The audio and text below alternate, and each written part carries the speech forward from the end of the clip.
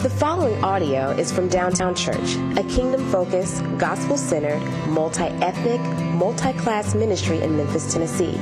For more information, please visit downtownchurch.com. As we come to our text this morning, before we pray, I just want to set us up because we've been in the upper room discourse. And you know, when Jesus in the synoptic gospels is talking to his disciples, he's trying to comfort and console them, primarily because he's letting them know, I will no longer be with you. For them, if you were to look at their faith, the disciples' faith, a lot of times as readers, we can just assume that they really believed that Jesus was the Son of God. Maybe the disciples were fascinated and slightly believed some things, but at the same time had a level of doubt, skepticism, and asked questions as to, is he really from God? And so when we see this upper room discourse and when Jesus is talking, and he pretty much gives this comforting word that I've overcome the world, take heart. Because you are with and in me, and I in you, you have peace. Now, we just sang a song, hallelujah, you've won the victory. We've sung that over and over again, and that's something that we ought to really take to heart this moment. Why? Because it was Amy Carmichael who says there's only one way of victory over bitterness and rage that comes naturally to us. And you can fill that in with anything else. There's only one way to victory over the grief, over the sorrow, over the troubles, over every single thing in life. There's only one way that comes naturally to us to will what God wills brings peace. It's the peace of God. And she also says, she's this missionary, and she was a missionary in India. She also says, we will have eternity to celebrate the victories, but only a few hours before sunset to win them. He's already won the victory. Our job is to be ambassadors to glorify him. We're the ones to wave the banner. We're the ones to let everybody know, we know something that you might not know. At the end of the day, when death comes, when you feel as if hardship comes, when you feel as if there is no other way, God has given you the victory.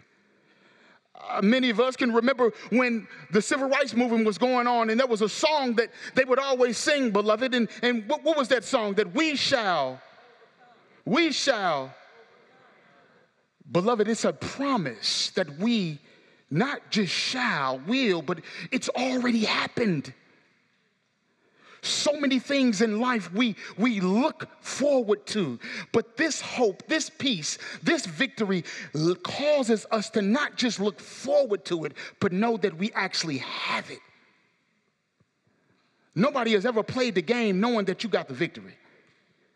Nobody's ever went into a situation that was doubtful knowing that you automatically won. Nobody went into your tests or exams, college students, high school, grade school. You didn't go in the classroom. The teacher said, don't worry, go ahead and take your test. I don't care what you do on the test. You can write boo-boo the fool on there. You won already. The reality is, beloved, Jesus teaches us something through the text, through this upper room discourse, and that it is Jesus came to fulfill this promise so that we will live victoriously. Some of y'all are like, how do I live victoriously? That's what I want to unpack and unfold this morning because, beloved, I just want to let you know, I know that many of us, like the disciples, we struggle to believe in Jesus. There are times when we feel like doubt really takes over and crowds out everything that we tend to try to hold on to, and it is the very thing that we feel as if, you know what, I don't know if God is really hearing me or listening to anything that I have to say because the same pain that I feel is plaguing me. Can I be honest? Many of y'all know my testimony that I didn't grow up knowing the Lord. My mother really, when she wanted to start going to church, that was a time where I really didn't understand what it meant to walk with Jesus. But I was reflecting on her life because the 21st was her death anniversary, reflecting on what she did for and to me and my family. And beloved, it hurts and grieves every milestone that I have in life. Every congratulations, every time that there's something else that happens, every time my children goes older, I realize they don't know their grandmother. They don't have those moments. And it's easy for the devil to do something. Why would God keep you with having so much pain?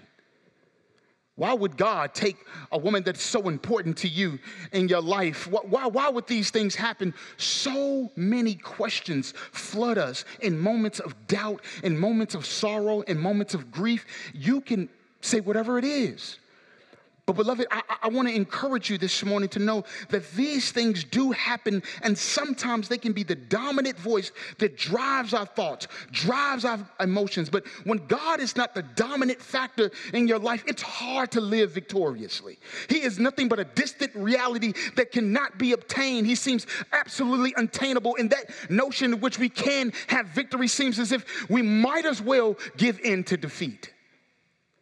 Defeat means that we no longer trust in God. We no longer believe that he will say and do and fulfill what he said that he will do. But yet what we will give into is that I can do me theology, meaning that I'm going to just live my own way and think how I want to think and do whatever I want to do. Beloved, I'm going to tell you right now, if I didn't trust Jesus, I'd have killed somebody right before I was the age of 21. I'm going to tell you that right now. Because I'm not perfect. There is nothing but Jesus that causes me to not want to take the life of somebody else. Because it's nothing but Jesus that causes me not to want to act a fool towards somebody else. I would have too much trust in Michael Davis to realize that I am nothing but a feeble and weak human without Jesus. So, beloved, this upper room discourse is really important because, again, the big idea this morning is that Jesus came to fulfill his promise. Not that we will live in defeat, but we will live victoriously. Look at the person next to you and say victoriously. And the way we will do that is that Jesus will call, he has come to fulfill this so that we will live victorious, and this is how. So we will have direct access to God the Father, that we will know what we know, we will know why we believe. I went to seminary not because I thought I was going to be a pastor. I went to seminary so I can know what I need to know. Because where I'm from, St. Louis, on Kings Highway and Del Mar, Kings Highway, Natural Bridge, there's some, there you go, St. Louis in the house. Where I'm from, there's some brothers that have been standing on the corner in some nice suits, bow tie, bean pies, final calls. And they tell me my identity was in the reality of if I believe or where I had come from and that my blackness meant this ethnocentric reality. And that was attractive to me because I seen something that said that had dignity, worth, and value. So I needed to go to seminary to know what I need to know. And then the last point is that God gives us this peace that surpasses all understanding. He gives us this peace that surpasses all understanding. Let us pray before we dive directly into his word. Father, we love you and we thank you. I pray, God, that in this moment of propping up where we will be going, that people will be eager to hear your word, not Michael Davis.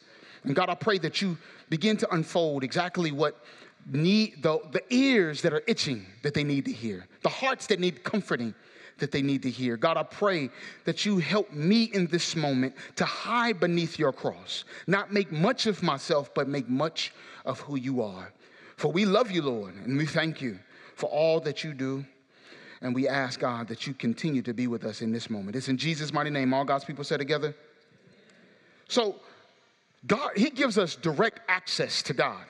Now, I'm glad that the turnover in our church is so rapid. I can use illustrations that some of y'all heard before, but some of y'all never heard before. Thank you. Hallelujah. So when you think about access granted, it was one of the most phenomenal times of my life was when my pastor, Bishop Clifford L. Frazier, said, son, I want you to come with me. I said, where we going? He said, we're going to Los Angeles. I want you to be my armor bearer. Some of y'all don't know what an armor bearer is. That's okay. Okay? I mean, I was holding bags. I was helping out. I was doing all of the grunt work at the time. And that's fine because I was sitting there taking in all of the wisdom and the knowledge. And so I went to Los Angeles, California. Never been to Los Angeles, California a day of my life. Sunshine, blue skies.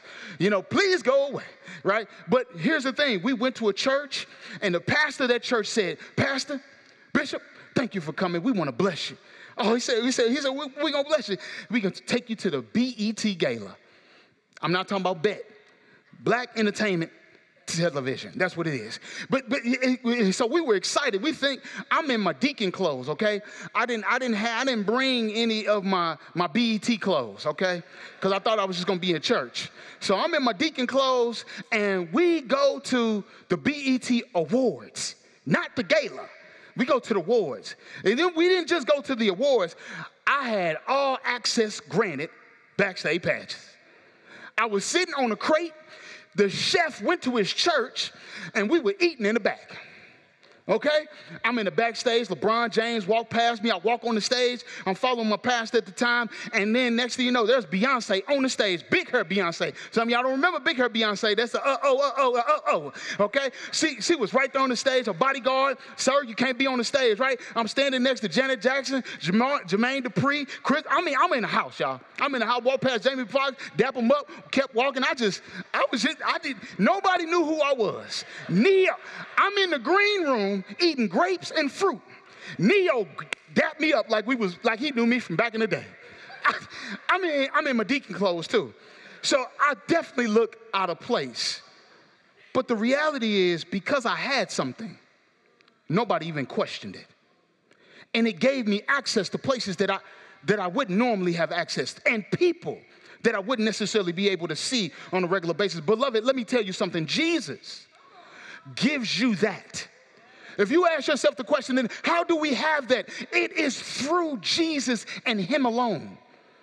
It is what Jesus does, which he then changes the attitude of your heart through love, obedience, and faith, so that you will know the God that you ought to serve. Let me unpack that just a little bit more, because the text says that when Jesus comes, when he's sitting at the table talking to them in this upper room discourse, he says, I will no longer speak in figuratives of speech. Essentially, he said, I will no longer speak in parables. I will no longer speak in stories and illustrations that will confound your mind. And this is true when you remember in John time and time again, where you can go, just a couple references, John 9:39 through 40, where Jesus had spoke and he said that you will no longer be blind. And the Pharisees then said, well, we heard these things. Are we also blind? They were confused and confounded. And even when John 10:6, where he's teaching about the good shepherd, and it says, it was written, the figures of speech Jesus used with them, but they did not understand what he was saying to them. So it can sound like Jesus might have been a madman. Remember C.S. Lewis said either he was a lunatic, a liar. Okay, you understand that this is why he said those things, because Jesus might not have been Jesus to them might not have been as coherent as we see them as readers as opposed to listeners. That's very important, because even in John 16:12, Jesus says, I still have many things to say to you, but you cannot bear them now. So then what does it mean when Jesus gives us access to God the Father? What it means then is that what Jesus says is that just like I had to pray, remember when Jesus was raising Lazarus out of the tomb? Remember the prayer he said right before that? So Jesus says, I'm going to speak plainly with confidence and boldness to you so you can know the Father. But not only that, you can ask through my name. And I don't have to pray on your behalf.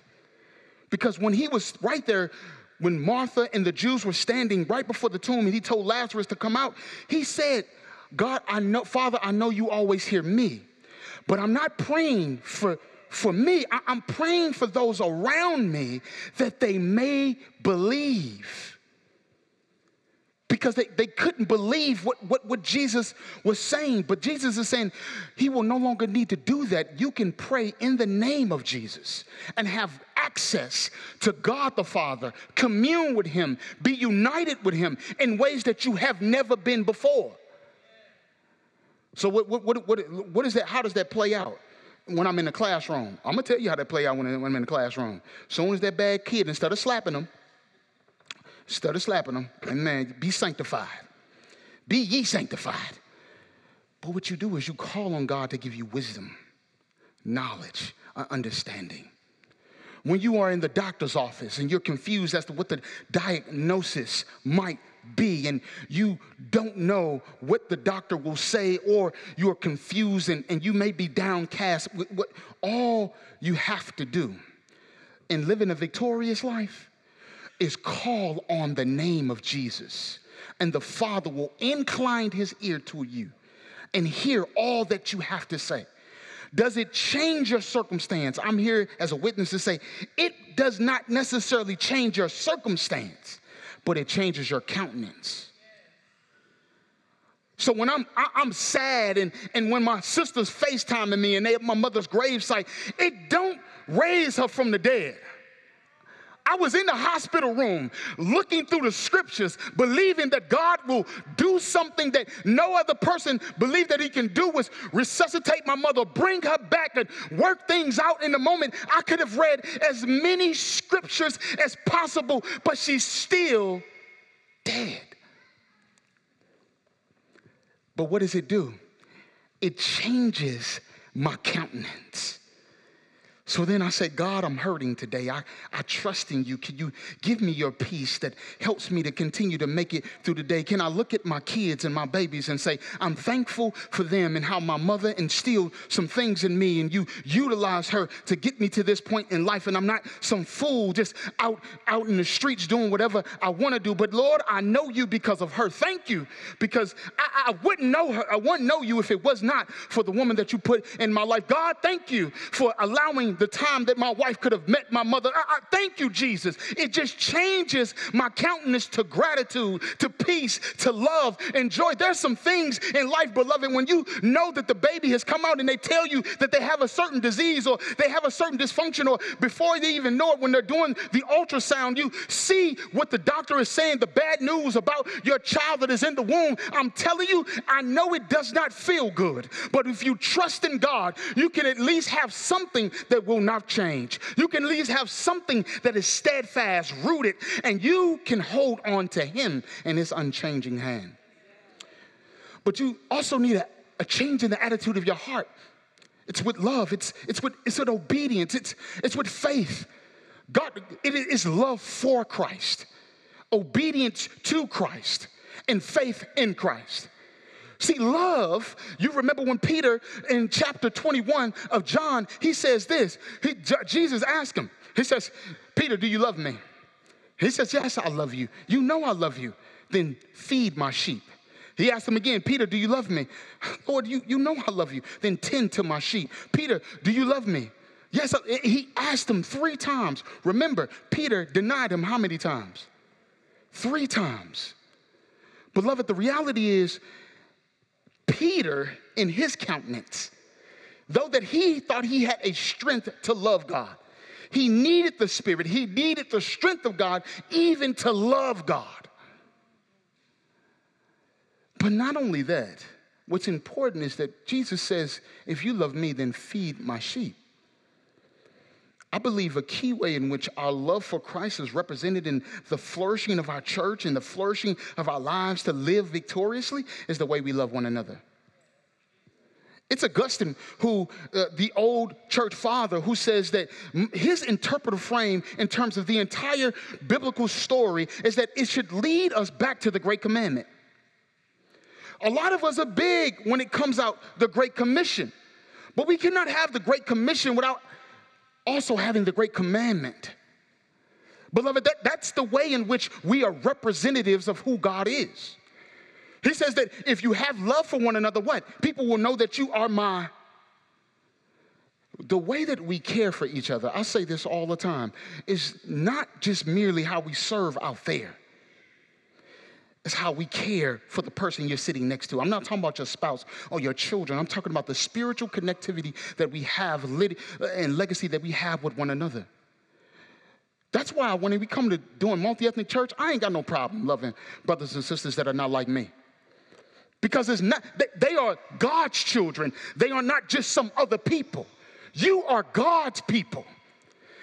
My job as a pastor is to steward the way that I love you and care for you and be able to be in relationship with you. The reason that we love one another is not because we're trying to be fake or we're just trying to do the friend and associate thing. It is because we have been profoundly impacted by the love of God.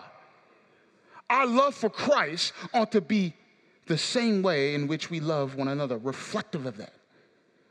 Then, this obedience to Christ. This is 1 Peter 3:16. The reason I'm giving you the text is so you can know and you can go read for yourselves if you like to take notes. But when Peter talks about the obedience to Christ, he talks about how keeping a clear conscience. There are things that you do in secret that nobody else knows. But if it's brought to light, you are then shamed. First of all, what the gospel does is it does not put you to shame. Your obedience to Christ is not merely moral perfectionism. It's the way in which you in your mind and in your heart keep your mind clear and conscious by doing what? Seeking forgiveness, seeking repentance, continuously living that out. Just for language purposes. So when Jesus says in this Bible, if you love me, then you love the Father loves you. And if you believe in me, that I've come from the Father, then essentially you have eternal life. Those are perfect tense, meaning being continuous. This is the way we live it out. That's why we do it through love, obedience, and the last thing is faith. Our faith in Christ is not something that is mysterious or superstitious, but it is something that's actually, guess what? It has historical and empirical evidence. It is real. The Gospels are not written because they thought they knew Jesus or they heard about Jesus. These are eyewitnesses' accounts of the fact that they know who and what he has done. Therefore, beloved, our hope is not a hope that will put us to shame. Our faith is not a faith that will put us to shame, but it has substance on what it is. Therefore, when I see the brother handing out the final call, I might take the final call and see him, Louis Farrakhan, talk about UFOs and stuff like that. But just because I like to entertain goofy stuff like that. But at the same time, I know when I'm reading these things, some of this does not carry the weight and substance in which God's word carry the same thing. God's word is the very substance that gives us the ability to have this faith. This is what he says. Will you keep my commandments? John 14:21-33. Anyone that keeps my commandments is of me. We've been reading this entire time, and they have been experiencing this entire time. Therefore, what does it mean, beloved? That our faith should be unshakable, that our love for God should be unwavering, and that our obedience in him should be rooted in the fact of what he has done for us.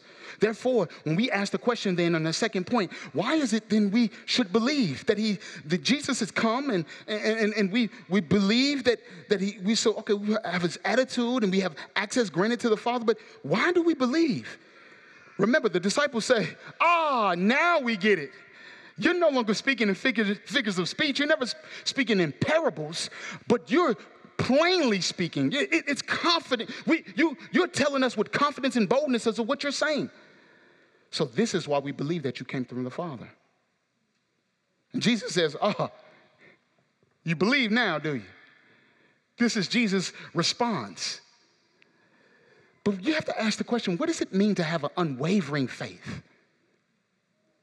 What does it mean to be in situations to where your faith is tossed to and fro, as the Bible says, by every wind of doctrine?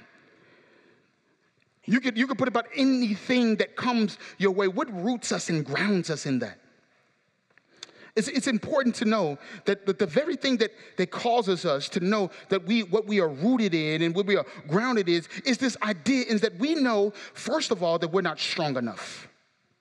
It's the idea to realize we are not strong enough to believe hard enough. Have you ever been in a situation where you just try to believe hard enough? If I just muster myself to believe that God will do this, if I just will myself to believe God. That's what's wrong with the prosperity gospel. That's what's wrong with listening to some things that says, well, if you just do X, then Y will happen. No, that's not what the gospel is. That's not what faith is, beloved. If you don't know, preachers always steal illustrations from other preachers, okay? I'm going to just say that flat out, because I'm going to use one that you probably may have heard from another preacher before, okay? But I've seen somebody else use it, and so then, no, I'm joking. All we do is steal from each other, okay? That's a secret. Don't tell nobody I told you that. Richard steals all of my illustrations, so does Sir G and Artez. I'm their ghostwriter.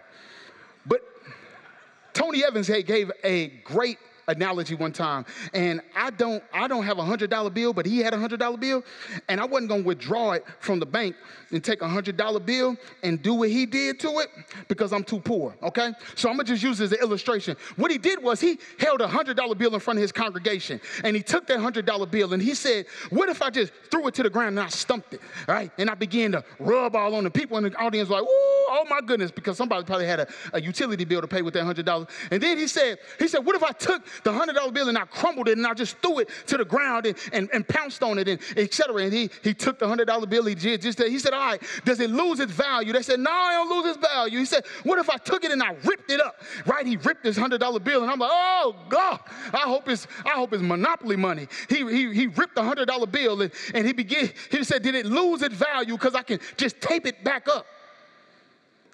The money never lost its value. No matter what it had been through, it didn't lose its value. He could take that 100 and give it to the bank, and they will take that money because it's real and authentic.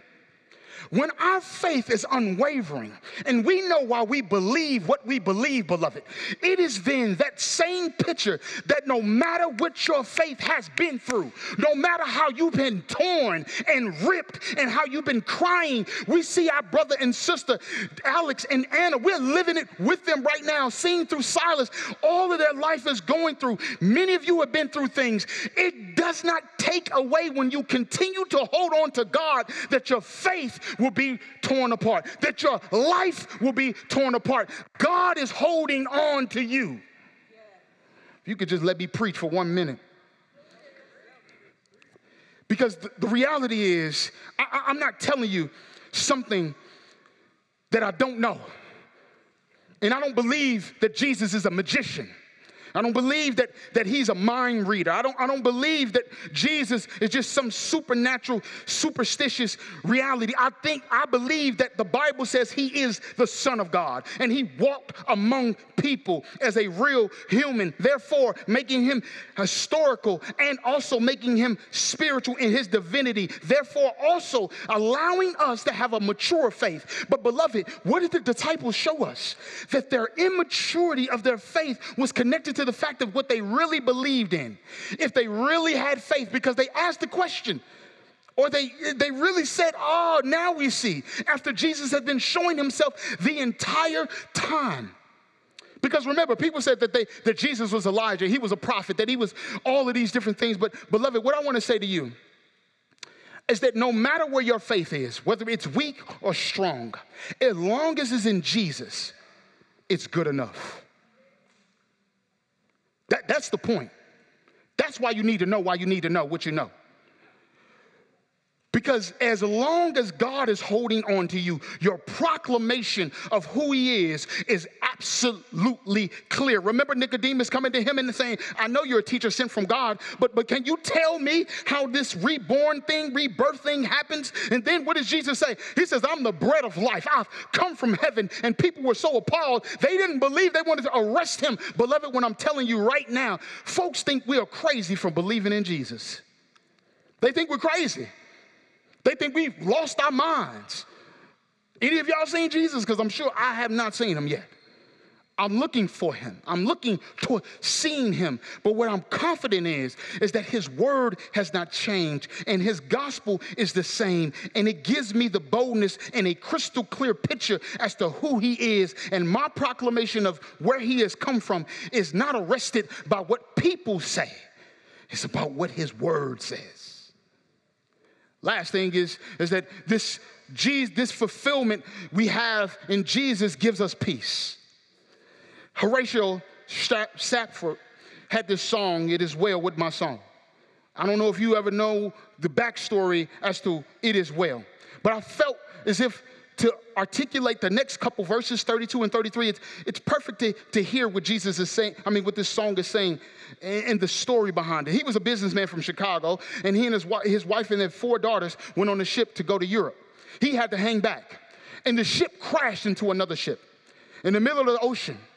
Some had documented that she grabbed her daughters, held them by their hands, and said, "We will endure this moment as long as God wills it."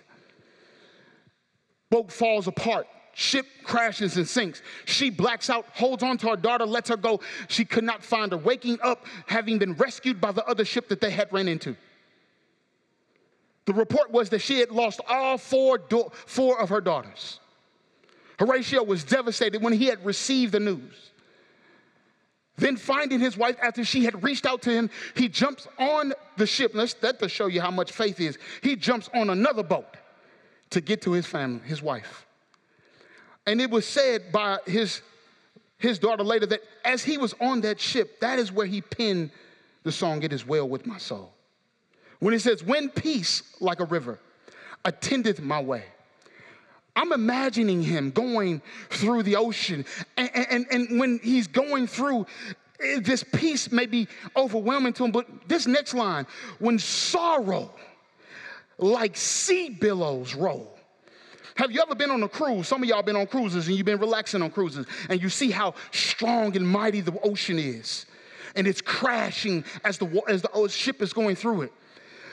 But then you also see how powerful it is through hurricanes and what it can do through storms. And as he's looking at it, they point and said, "This is where your daughters died and drowned." So then when he says, "Whatever my lot, thou hast taught me to say, my God, it is well with my soul." Beloved, that is what we ought to know and understand when Jesus talks about this peace. Because the text says he tells them they will be scattered. You can go to Matthew and Mark and look at his report. He tells them at the upper room discourse, "You will fall away." Have you ever struggled to the point your peace was disrupted that you wanted to fall away from Jesus? I want to give up on church. This church don't have what I think it needs to have.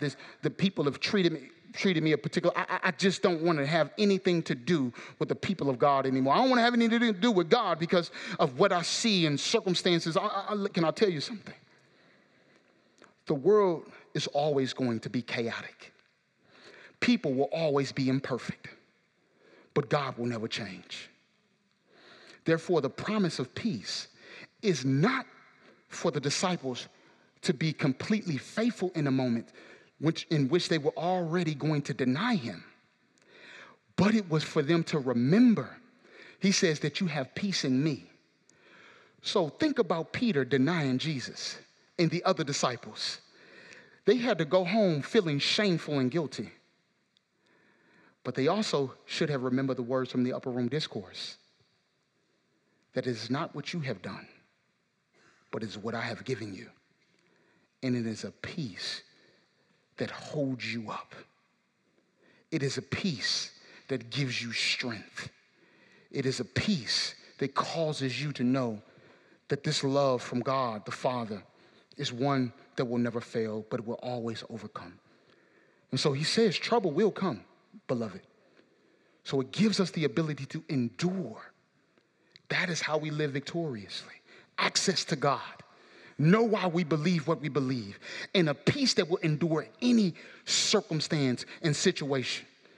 I got to go ahead and take my seat. Because I know I preached too long. I ain't preached in a while, and so that's what happens sometimes.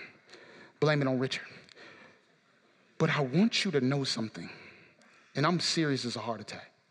I'm serious as a heart attack. When Jesus says, "Take heart, I have overcome the world," it reminds me of the table that we're going to partake of this morning. Oh, death, where is your sting? Where is your victory? Can I tell you something? when we come to this table, just like he has come to us, we need to come boldly. We need to know why we know what we know, and know that that this is access to God through the name of Jesus. And whatever is stirring in your heart, whether it be confusion, whether it be heartbreak, whatever it is, marriage is hard right now. Life is I don't know what you are dealing with. You are doubting your faith. Can I tell you something? That God is not insecure in any of those. So you can always go to him, even in moments like these, knowing that he will have an answer for anything that you bring to him. Father, we love you. We thank you because it is your peace and your grace, your mercy that never ceases. It's brand new every day, Father. And it causes us, Lord, to know that what we continuously go through and see, that life and victory does not look like us being on top every time, but it looks like us trusting in you, having faith in you, knowing, God, that you are the one that is giving your life to be broken and beaten, battered, so that we have peace everlasting. And so I pray that you guard our hearts and our minds as we come to your table and understand that your body was broken and your blood was shed so that we may have a life everlasting victoriously. For we pray this in the precious name of Jesus Christ our Lord. All God's people say, amen. You put your hands for Jesus, for worshiping him and thankful for what he has done.